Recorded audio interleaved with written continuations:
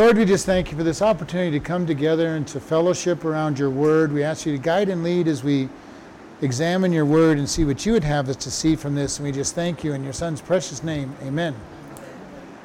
Joshua chapter 2, starting at verse 1. And Joshua the son of Nun sent out of Shittim 2 men to spy secretly, saying, Go view the land, even Jericho. And they went and came into a harlot's house named Rahab and lodged there. And it was told the king of Jericho, saying, Behold, there come men in hither tonight of the children of Israel to search out the country. And the king of Jericho went to Rahab, saying, Bring forth the men that are come in unto you, which are entered into your house, for they come to search out all the country. And the woman took the 2 men and hid them, and said thus, There came men unto me, but I wist not whence they came. And it came to pass about the time of the shutting of the gate, when it was dark, that the men went out. Whither the men went, I know not. Pursue after them quickly, and you might overtake them. But she had brought them up to the roof of her house, and hid them under the stalks of flax, which she had laid in order upon the roof. And the men pursued after them the way to Jordan and to the fords. And as soon as they were which pursued after them were gone, they shut the gate. So we're going to stop there at the paragraph and kind of discuss a little bit here. We have a very interesting story, and I kind of find it amazing, after the experience 40 years earlier, that Joshua sent any spies into the land. After having 12 spies go in and 10 of them lead them into 40 years of wandering in the wilderness, it surprises me that he sent 2 people in. And I'm sure he handpicked these spies to be very godly men, that they would be people who would seek after God. But he sends 2 men to go search out the land. Now, he has no problem with the land. I guess maybe he wants to make sure it hasn't changed in 40 years. But I think he's also looking for some very specific information about Jericho, because that's the first city they're going to come across when they enter the promised land. And it says that these guys went in, and they went into a harlot's house named Rahab and lodged there.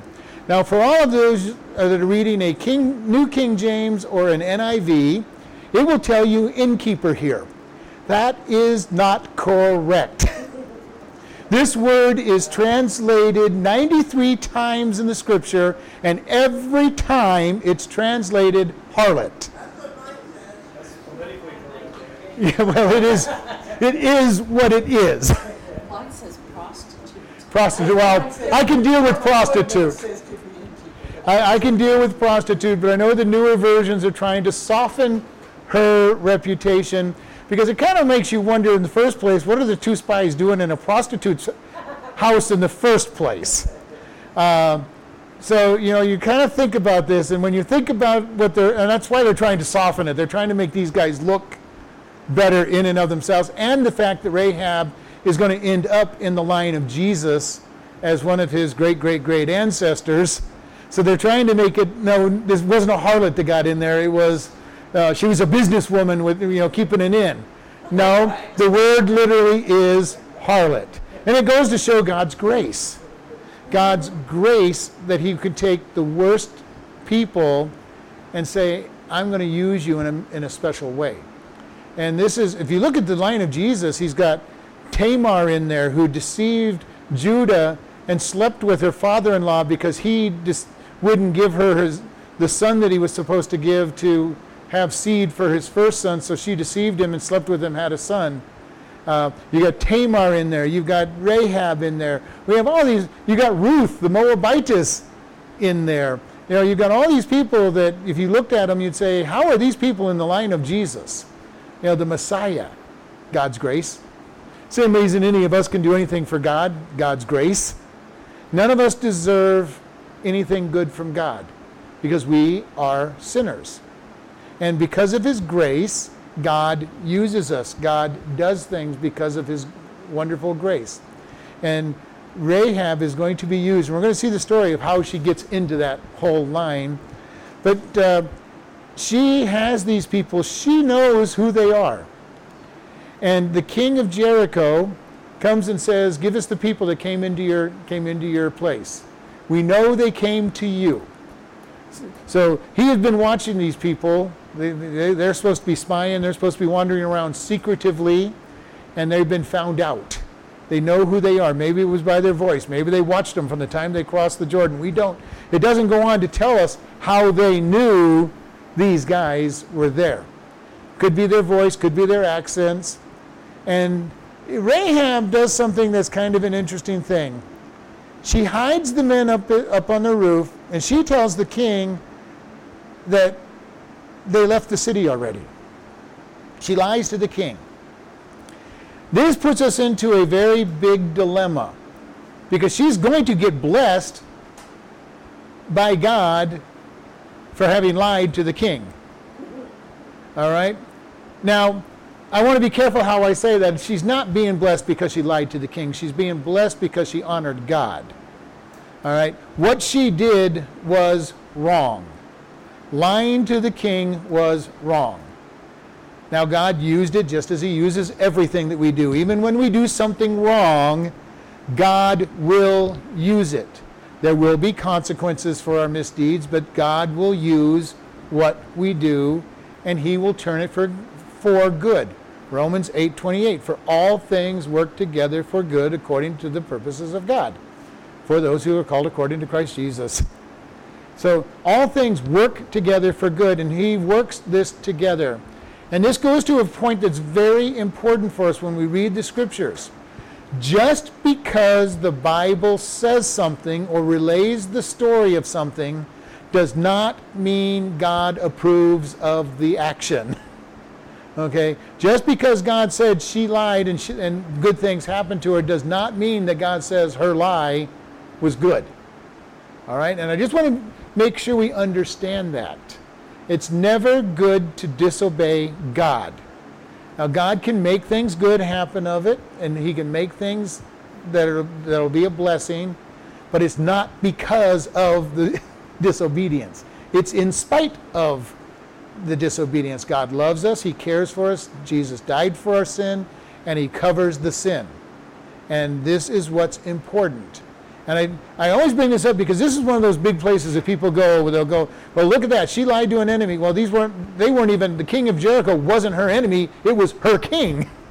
Okay, she's switching sides. She's basically being a traitor to Jericho.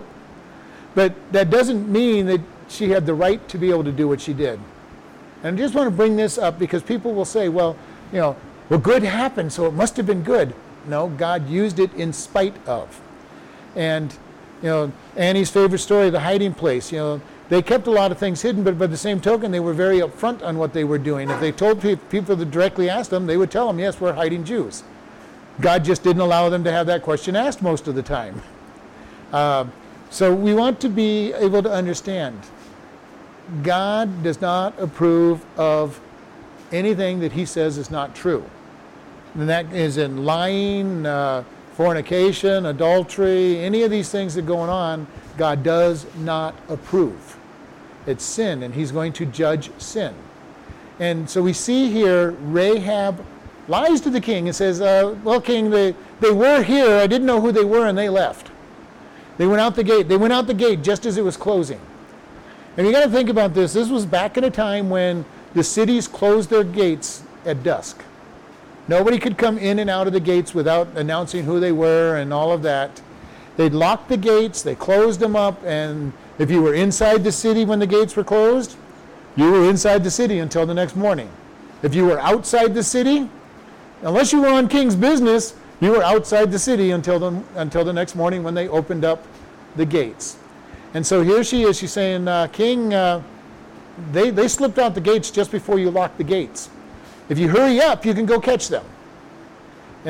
And it says that they pursued them. And this word for pursue is very interesting in the Hebrew. It literally means to follow alongside. Or another definition of was to dog them.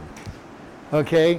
They were following them everywhere they went, everything they were supposed to pursue and find these guys. And they were trying to catch up with them. They went out the gates just before we got there, and they're going, we're going to go catch them. We're going to go catch them. And it says, go pursue them quickly, for you will overtake them. They just left, king. You just missed them. You just missed them. Go catch them. You'll be on horses. Your guys will be able to outrun them. You can catch them. But she says she had put them on the roof and put them under the stalks of flax. It's kind of an interesting. These guys put their faith in somebody that really they had no reason to be able to put their faith in.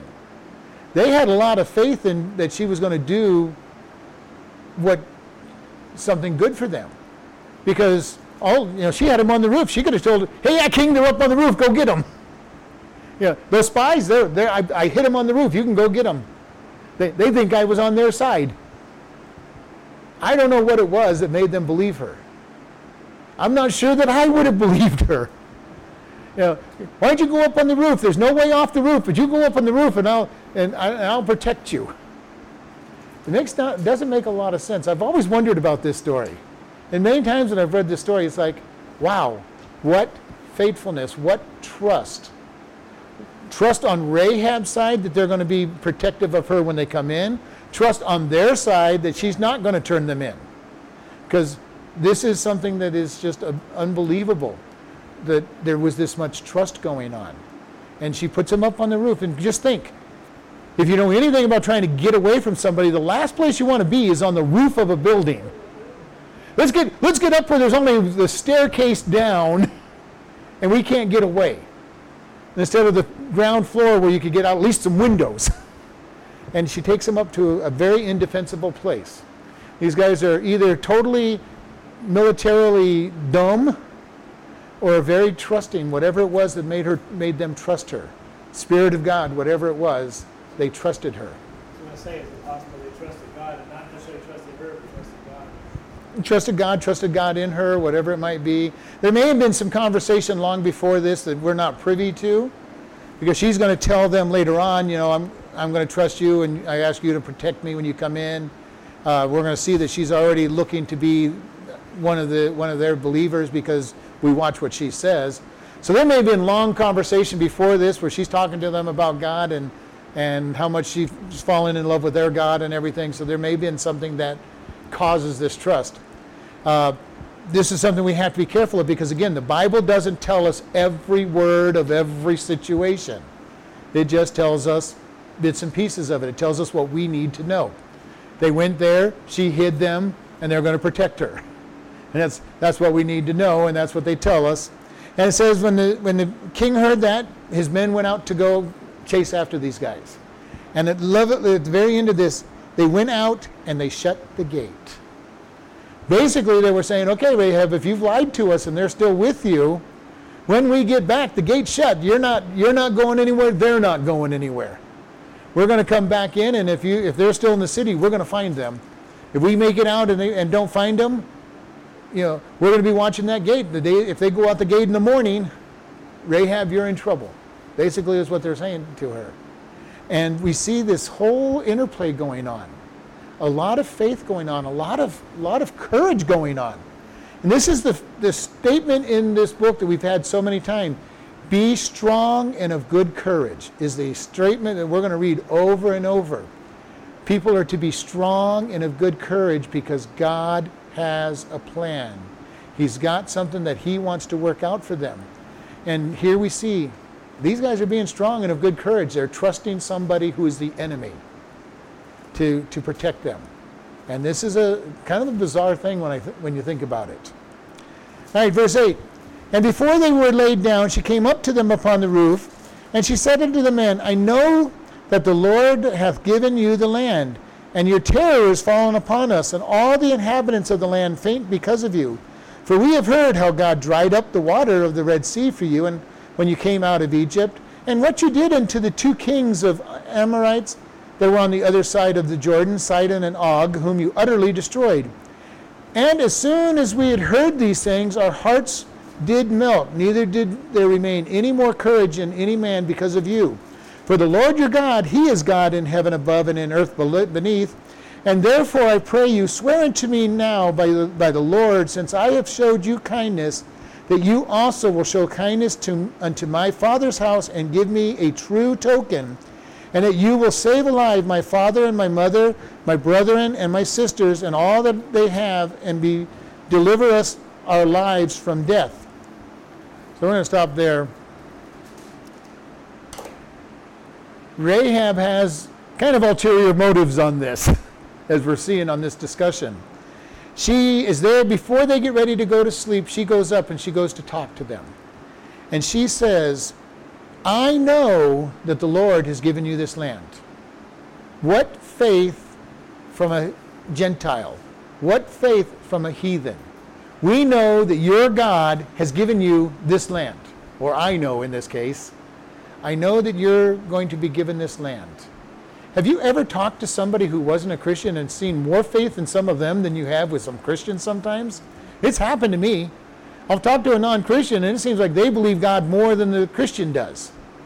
And they're right there, I'm going, you're ready to know God, aren't you? And usually they're ready to know God. If they've got that much faith, they're ready to have an experience with God, to admit that they're a sinner, that they deserve punishment, and to come to God and accept Jesus Christ and repent. This is where Rahab's at. She's right there. She is right there to accept God. Later on, we're going to find out that she marries a man named Salome. Okay, his name is Salome. They give birth to Boaz. You know who Boaz is? He's the kinsman redeemer that marries Ruth. Boaz and Ruth give birth to Jesse. Jesse gives birth to David. What a precious line she gets into, because David is King David, who then is where Jesus comes out of the line of David, root and offspring of David. What a blessing she's going to have because of her deciding to follow the God of Israel. And she says, we know that this land is yours. And I love this. And your terror has fallen upon us, and all the inhabitants of the land faint because of you. He goes, we know what your God did to Egypt. We know what he did to the Red Sea. We know what you guys did to the Amorite kings in Og and Sihon. And we are terrified.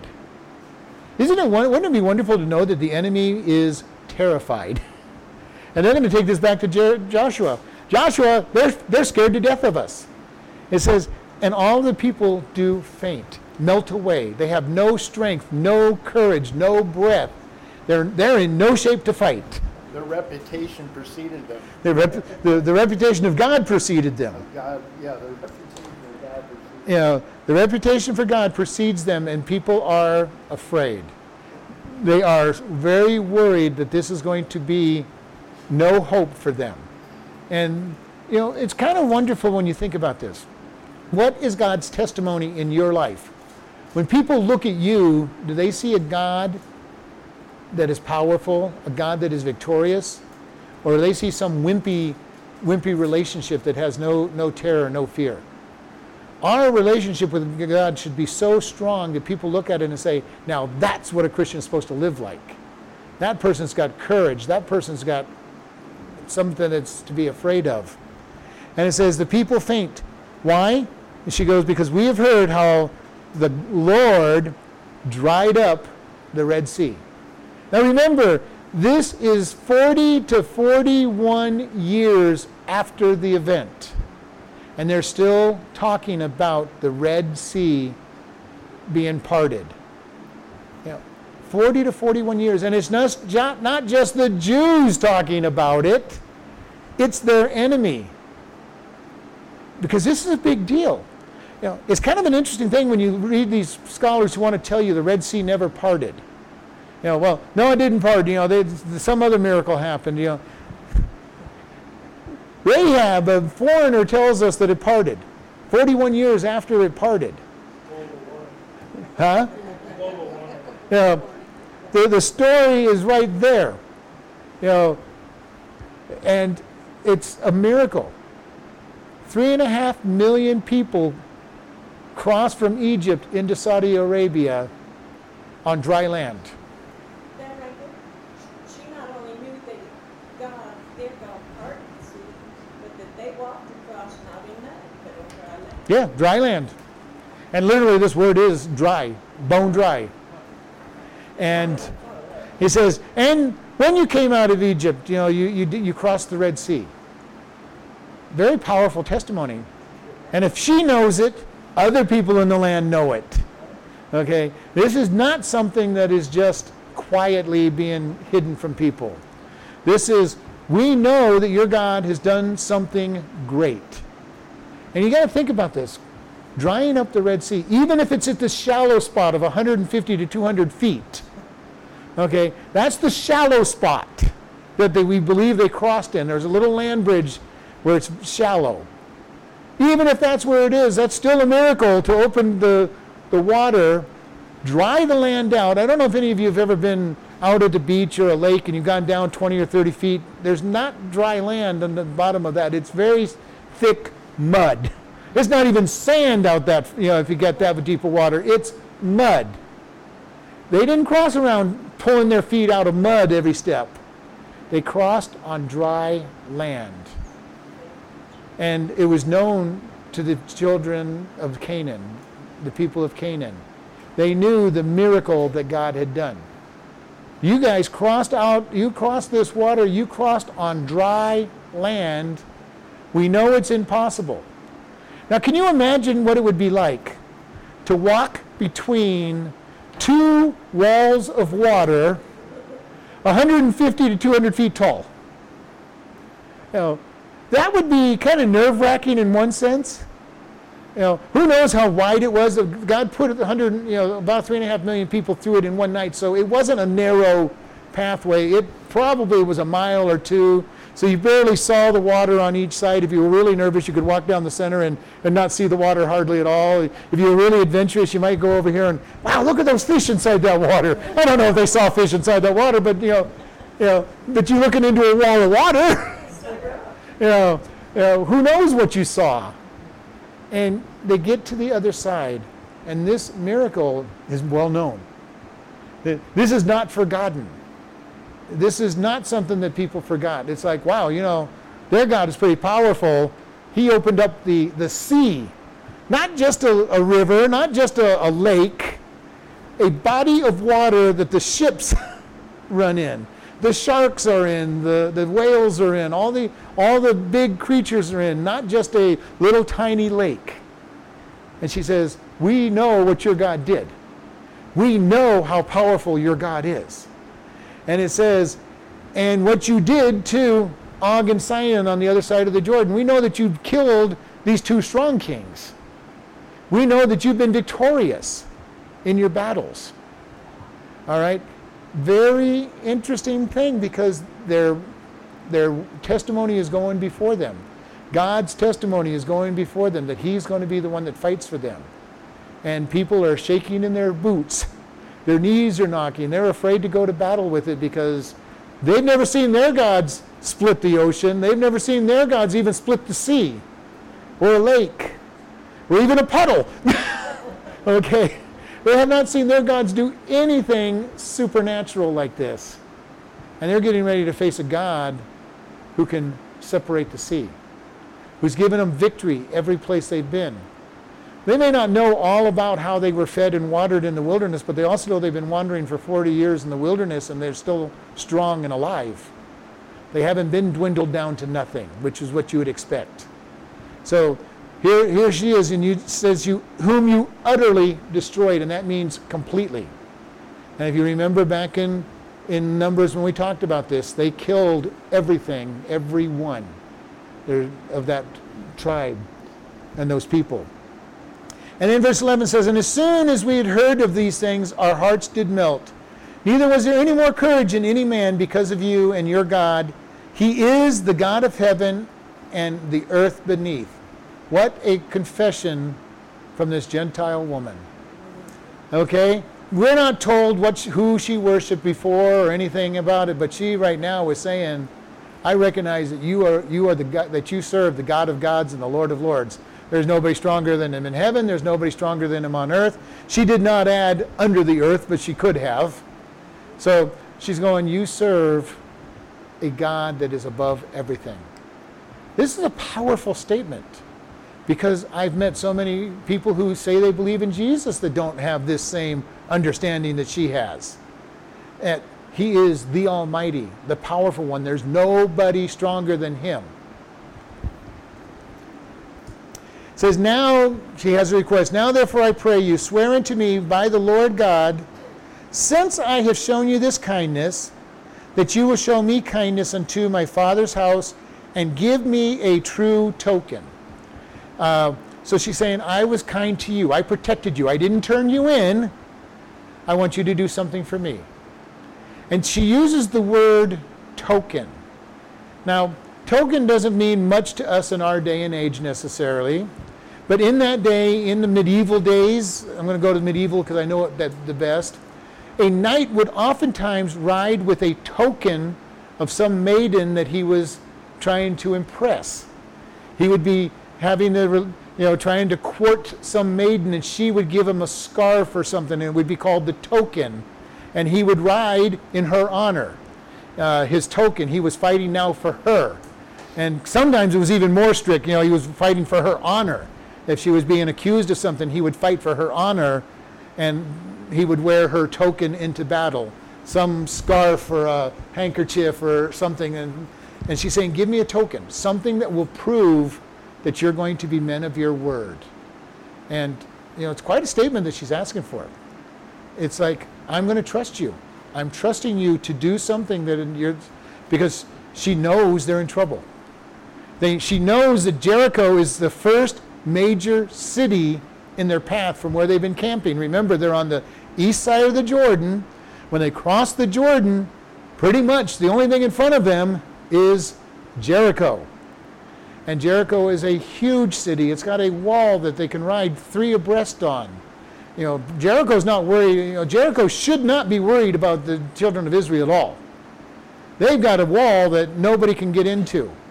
They've been watching them sitting out there for months, so they've had plenty of time to get food and water into the city.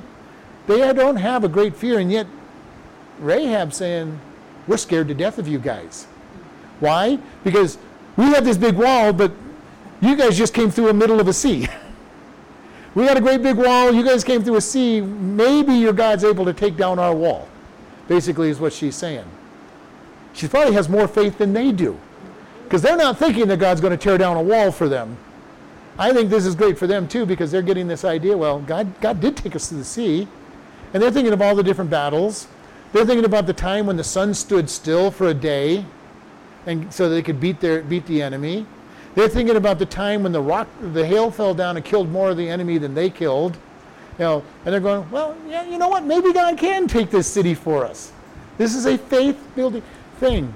And it's an amazing thing when you get your faith built up by somebody who's not even claiming to be a Christian, because they know what God can do. And so she says, I just want a token. And here's the token I want from you, that you will save alive my father, my mother, my brothers, my sisters, and all that they have, and deliver us from death. Now, this is a big request of the spies. Because what is the commandment that the children of Israel have? Kill everybody in the promised land. Okay? The spies are going to take on a pretty big agreement. And it's an agreement that they do not have the authority to make.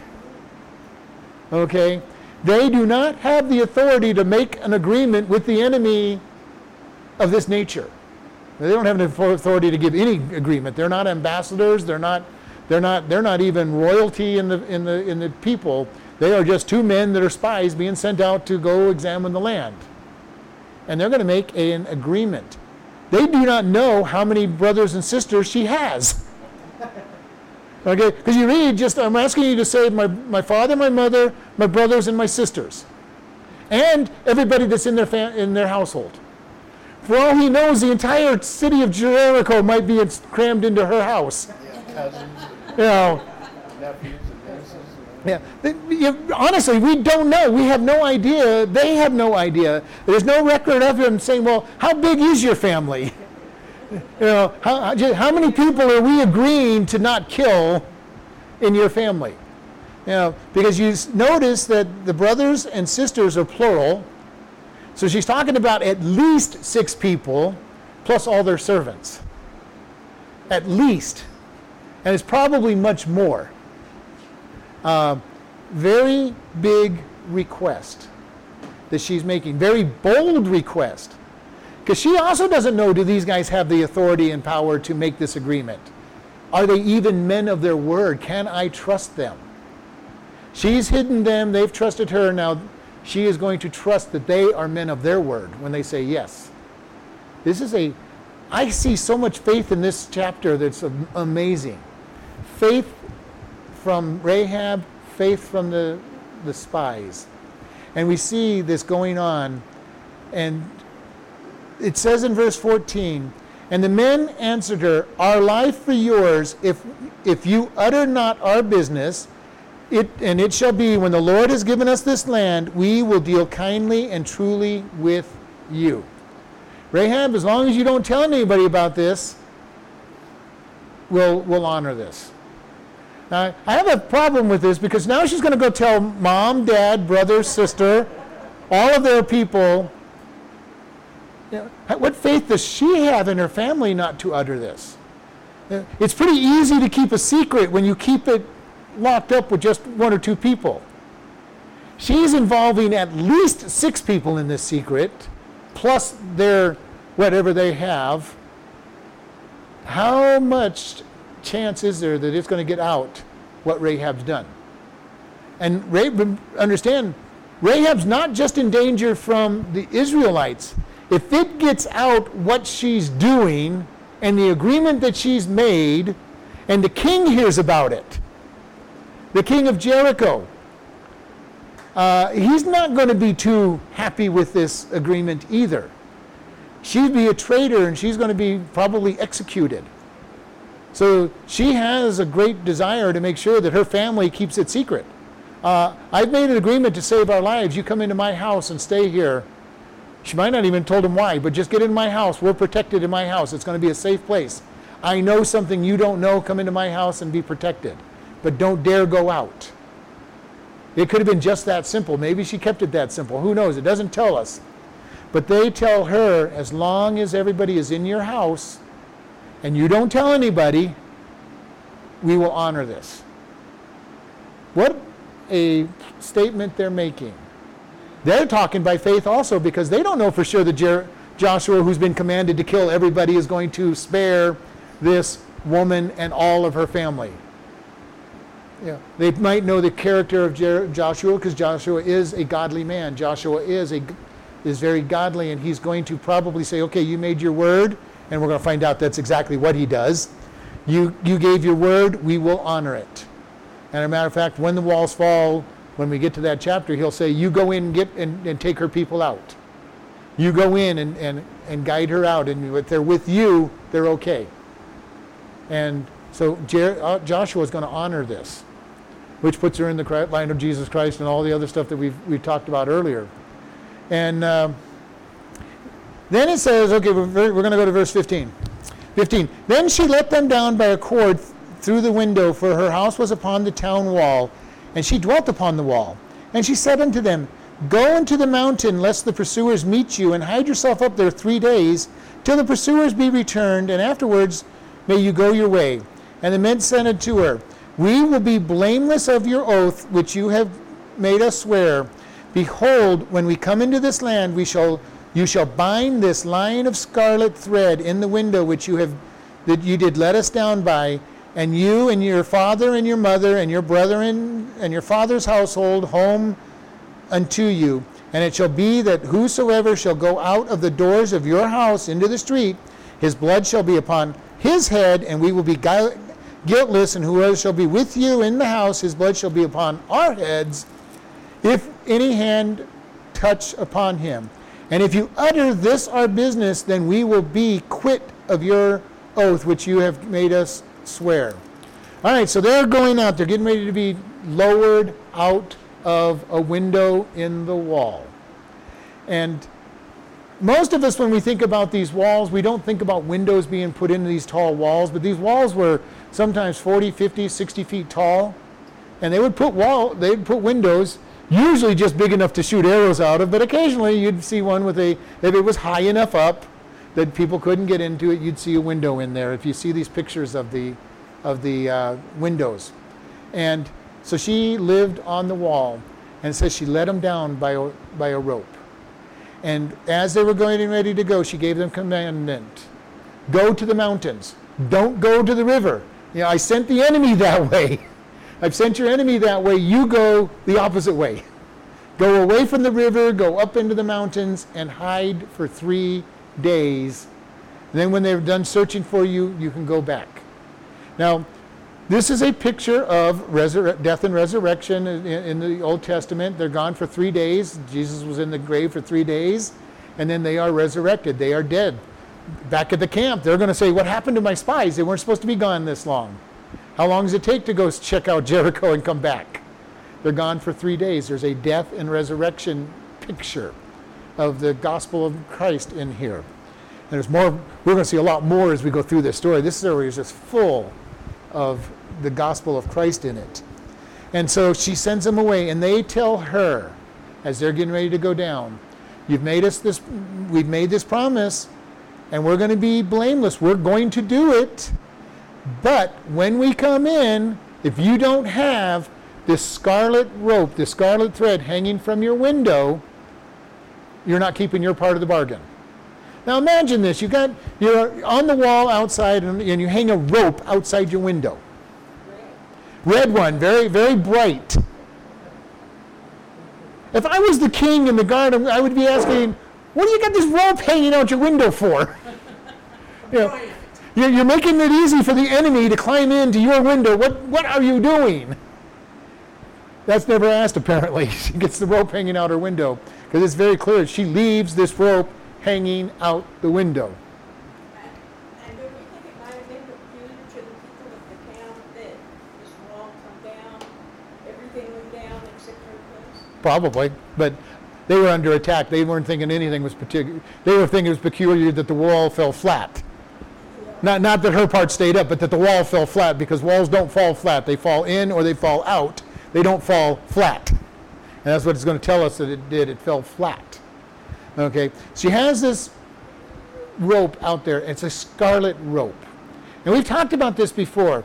The way they made scarlet at that time is they took a particular worm, caterpillar worm, that when it was dried and crushed, it made a red dye. Now this worm is very interesting in the way that it protects and feeds its young.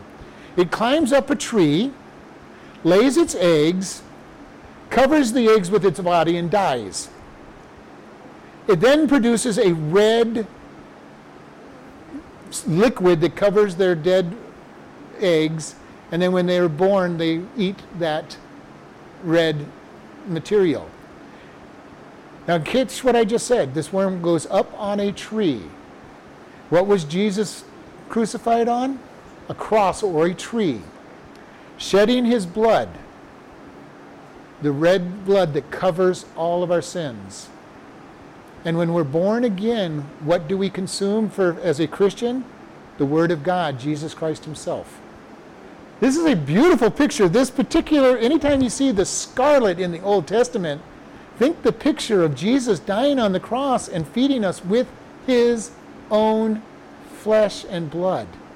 It's a very powerful picture that they bring out all through this. We've brought this out many times. Scarlet, and the way they got that scarlet dye was from something that gave its life to produce life in the long run, just as Jesus does. He gave his life to produce life. All these little pictures we're seeing, and I just want to bring them out because there's a lot of little pictures symbolizing Jesus. Just as we went through the first 5 books, there's all kinds of pictures of Jesus.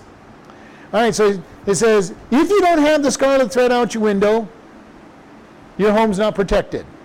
It goes, and you shall bring your father, your mother, your brethren, and all your father's household into your home with you. So you got permission, whoever you bring in. And they literally said family, but she actually had said, and all that they possess. So we might end up with cousins, and they kind of opened it up, the idea that might be for cousins. You know, but he says, but if anybody goes out of your house, they'll be dead. This also should sound familiar to us. When they left Egypt, the 10th plague was the death of the firstborn, the Passover. kill the Passover lamb, mark the doors with the blood on the sides, the top, and the bottom, making a cross. And if anybody leaves especially any firstborn, leaves the house, they will die. Rahab, if they stay in your house, they're protected. Come out of your house, they're dead. Because they're no longer being protected by being where they are. How many times do we as Christians get out of where we're supposed to be? Where are we supposed to be? In Christ. And how many times do we get outside of Christ saying, I think I can handle this battle, God. It's a small battle. I can deal with this battle, as we get beat up really bad by the enemy. And then we come crawling back in and say, let me back in. I couldn't handle this battle. Now, you were right. You couldn't handle this battle, but you thought you could, so I'll let you go learn your lesson. And so many times we are so slow at learning. We keep going back out of Christ to try to fight the battle on our own and say, God, look, I'm strong. I can do this. And God's saying, no, I'm strong. You're weak. Just stay in hiding. And this is what we've been studying in the book of Psalm. God is our defense. He's our fortress. He's our strong tower. He's our buckler. He's our shield. He's everything for us. Hide in Him. Paul in Ephesians says, put on the whole armor of God. What is every piece of the armor? Jesus Christ. He is the Word of God. He is our righteousness. He is truth. He is every part of the Word of God is Jesus Christ. So he's again, in the New Testament, we'll say, put on Christ. And stay in Christ and be protected. Don't have the battles that go on when we get outside of Christ. And the safest place for us is to be in Christ. The strongest place for us is to be in Christ. We want to be in Christ all the time because that is where we're protected. If we get out of Him, we're going to face trials and tribulations that we should not be facing. In Psalm 23, it says, yea, though I walk through this valley of the shadow of death, I will fear no evil, for you are with me. He could have just as easily said, I am in you. You're my protector. You're my shepherd. And the shepherd protects the sheep from everything. The shepherd goes before the sheep, clears the way of any obstacles, makes sure that it's safe for the sheep to follow, and then calls them to follow. Jesus is the true shepherd. He keeps us. He guards the way. And when He allows us to go through things, He is our strength. He is our protector. And He is our guide in this. And then if you utter a word, if you speak any word of what's going to happen, we will be quit or blameless of your oath. It'll be over with. It'll be gone. If you tell anybody what we're doing and we're coming, you're telling people why your family is gathered up in your house, then we are guiltless. They will die. They're making quite an agreement, and I'm really amazed by the agreement they make, because they have no authority to do this. They're just two soldiers gone out to spy out the land, and they're making a full agreement. And she says back to them, according to your words, be it so. And she sent them away, and she departed. And she bound the scarlet line in the window. Now, I don't know how much of the line she dropped out the window. I don't know if she just, made it an X in the window, so X marks the spot with the golden, with the scarlet thread. But we are taught the scarlet thread of grace, God's grace, His mercy. And if you ever heard that term, this is what they're talking about. This scarlet thread that leads all the way to the death of Jesus and the blood of Jesus. All the way through the temple, all the way through His righteous judgments and His coming out and doing redemption for the people. All the times Israel sins and God comes along and redeems them. Over and over again He redeems them. Over and over again He buys them back. Even though they deserve to be totally destroyed. All through the book of Judges, they do what's right in their own eyes. They get judged and God buys them back. He sends a judge to redeem them. All through the kings, they keep going off into sinful pursuits, and He keeps being patient with them. Up until about 450, 500 years later, when He says, fine, I have had enough. You're going into captivity. And it's going to be a long captivity. And we see the faithfulness of God. God made a promise to the Israelites. This is your land. Why is it your land? Because I told Abraham everywhere his foot touched, it was his. Not because you've been good, not because you've been obedient, because they hadn't been. Okay? Every time they turned around, they murmured and complained and griped, and God, you're not doing enough for us. Well, we do this manna, we don't like this manna. We want other stuff, and God gives them quail, and then they start eating the quail without even getting it cooked and everything, and God sends judgment on them. He sends punishment after punishment on them because of their sins, and yet he doesn't destroy them. The only time he threatens to destroy them is when Moses comes to their defense and says, God, you can't do that. That'll ruin your testimony. The Egyptians will hear about it. The people will hear about it, and they'll say that you weren't strong enough to bring them into what you promised them. Now God knew that he was going to defend them.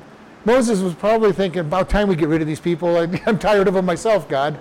God did it at just the right time for Moses to be ready to defend. No, God, you can't.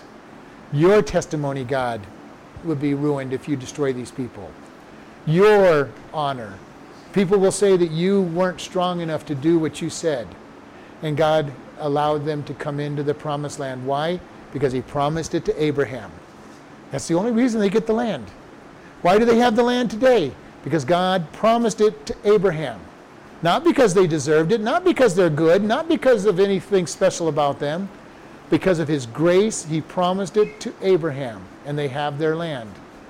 So we see this, and it says, and they went and came into the mountains and abode there for 3 days, until the pursuers had returned, and the pursuers sought them throughout all the way, and they found him not. So the pursuers went the direction that made sense. Okay? The spies have left our city. It makes sense that they're going to go to the river and try to cross the river and go back across the river to where their camp is. To go to the mountain, to go west instead of east made no sense to them. Which is why Rahab sent them west. Go west, young man.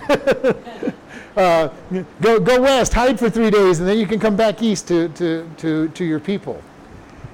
And they hide the 3 days. While these guys are scouring the land, they got to be here someplace. They've got to be here someplace. It makes sense that they're going this way. And they can't find them in 3 days, and they come back to the city. And then it says on verse 23, so the men returned and descended from the mountain and passed over and came unto Joshua the son of Nun, and they told him all the things that befell them. And they said to Joshua, truly the Lord has delivered into our hands all this land, for even the inhabitants of the country do faint because of us. What a difference from the first time spies come in. We have 100% of them saying, it's our land, we're going to win. And before, you had 2 saying, it's our land, we're going to win. And if you remember back 40 years earlier, Joshua and Caleb go, the 10 spies are saying, it's a really good land, but it's a terrible land. It's got giants in the land. We look like grasshoppers to them, and that's how they see us. And we talked a long time about that. Never assign motive to somebody, because if they had understood how the giants saw them, they would never have been afraid of the giants. Because it was fresh in their mind then that God had brought them over the Jordan, over the Red Sea, and had destroyed Egypt. It was fresh in their minds. Because Egypt was the number one power at that time. You've got to understand, Egypt was the empire at that time when God destroyed them. This is one of the places where their dynasty changed because they became so weak that the Hyssops came in out of the north, took over the dynasty, and changed the dynasty in Egypt. We see a huge change. Why? Because their army had been destroyed, their economy had been destroyed. And the people in the Canaan understood. This people, we're afraid of these people. And yet the spies said, we look terrible, they're not afraid of us. We're grasshoppers. They can just step on us. If they only knew how they were seeing. Joshua and Caleb go in. God's able to give us this land because he's the one that's been winning the victories anyway. He destroyed Egypt. He can take these guys out. And you remember what they were going to do to Caleb and Joshua? They were going to stone them. They were going to stone Caleb and Joshua because they said that God can give us this land, which is why they're the only ones going in 40 years later. But these men come and they tell Joshua everything that's happened, everything they heard from Rahab. Can you imagine how blessed Joshua is? Now, he may have been asking the same question, well, what were you doing in a harlot's house? But he didn't, it doesn't record that. But he hears, oh, the people are afraid of us. All right, I knew God would give them to us 41 years ago. I knew God would have done it 40 years ago, but now he's going to do it because they are still afraid of us. And now we know that they're afraid of us. I can picture Joshua making sure, all right, you guys tell everybody.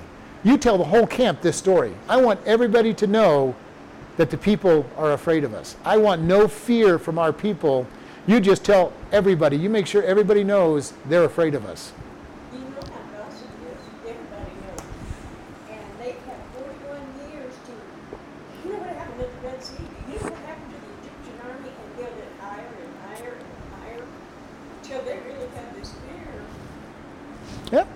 It's very possible that 41 years of repetition had changed the 100-foot wall or whatever it was to 300 or 400 feet or 1,000 feet. Who knows what they had in their story by the time it got told over and over again. And it says they came in and says God has given us this land because the people are afraid of us. They have no courage. And the greatest thing you want to do, if you're going to go into a fight, you want to know that your enemy does not have courage. This is why bullies are so successful usually, because they're pretty sure that the people they're picking on do not have the courage to stand up against them. Because usually when they come back and they're courageous, the bullies will usually back down because they don't want to fight somebody who's got courage. And here they're saying, Joshua, we got them. They're scared to death. They are not ready to fight. These guys are going to stand in their little walled cities, and they're going to think they're going to be protected. But God can give us those as well. God is going to give us everything. And you can picture Joshua. About time somebody comes back with the right words. Joshua, Caleb and I gave them the same testimony. About time that you guys come back with the right words. We're going to take these guys and we're going to destroy them as we should have done 40 years ago. And I can picture Joshua saying, this is God has taken a long time, but we're finally going to get the land that we're supposed to get. Still now, people are afraid of Israel. There's a lot of people who are afraid of Israel. There's a lot of them that aren't afraid of Israel, but because God is still doing miraculous things for Israel. The 6-Day War had many miraculous things that happened to them. Entire divisions surrendering to 2 people because they didn't see just 2 people.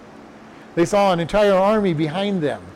Bombs falling out of the air, planes falling out of the air, missiles falling out of the air. Having locks on the Israel airplanes and not having them fall out of the air when they shoot them. All kinds of miraculous things that God did because it's his people defending the country that he has given them. And you think about this, the last great battle will be when the whole world goes to attack Israel. 100 million soldiers going against Israel, and they lose because God comes along and speaks a word and they die. Just speaks a word. What a quick battle. Jesus comes, you're all dead. 100 million soldiers die instantly. Amazing, and that's what's coming. And it's amazing to think about what God has done for us and what he can do for us and how much he cares for us and how much his testimony will stand for us. And so we want to just keep in mind, what can God do for us if we're hiding in him? Anything and everything. What can God bless you with? Anything and everything. If you have the faith of a mustard seed, you will ask what you want in his name and it will be done to you. Now remember, the key to that word is in his name. What glorifies him? What builds him up? It isn't God give me $1 million in Jesus' name. That does not build him up. Now if you go, God give me $1 million because we need to build this ministry, then you probably get the $1 million you need to build that ministry and honor God. And more probably. But if it's just God give me $1 million because I want to live happy the rest of my, live comfortably the rest of my life, you're not going to get that prayer answered, because that is not in the name of Christ. Even if you say in the name of Jesus, that's not in his name, in the authority and power of it. That's a contrary prayer anyway. Because it won't make you happy. Well, this is true too. Money does not make people happy, as everybody who gets money finds out. If you think money is going to make you happy, if you think fame is going to make you happy, if you think anything is going to make you happy outside of God, you're deceiving yourself. And we've talked many times about it. How many sports superstars, actors, actresses, singers get to the top of the charts? They've got millions of dollars. They've got the house. They've got the cars. They've got people following them. They can have anything they want, and they're not happy. And how do we know they're not happy? Number one, many of them tell us. Number two, their drug use and their alcohol use and all of that tells us they're not happy. They didn't find what they wanted to find in stuff. Solomon in the book of Ecclesiastes tells us stuff is not going to do it. And here's the richest man in the world saying riches are never going to make you happy. Here's a man with 1,000 women at his disposal. Women aren't going to make you happy. Here's a man that says, I've got all these special good works that I'm doing to make life better for people. I'm not any happier. He goes, I've gotten all the alcohol and I can find, and I'm not happy. I'm getting all the drugs I can find. I'm not happy. Read the book of Ecclesiastes, and he goes right down the list. Everything that people think will make them happy, he says, is vanity and worthless. It does not make you happy. It isn't until he comes back to God that he finds happiness. And he says, oh, this is what I needed. This is where happiness is at. This is where joy and contentment comes. All right, we're going to close here. Can't buy happiness. Can't buy happiness.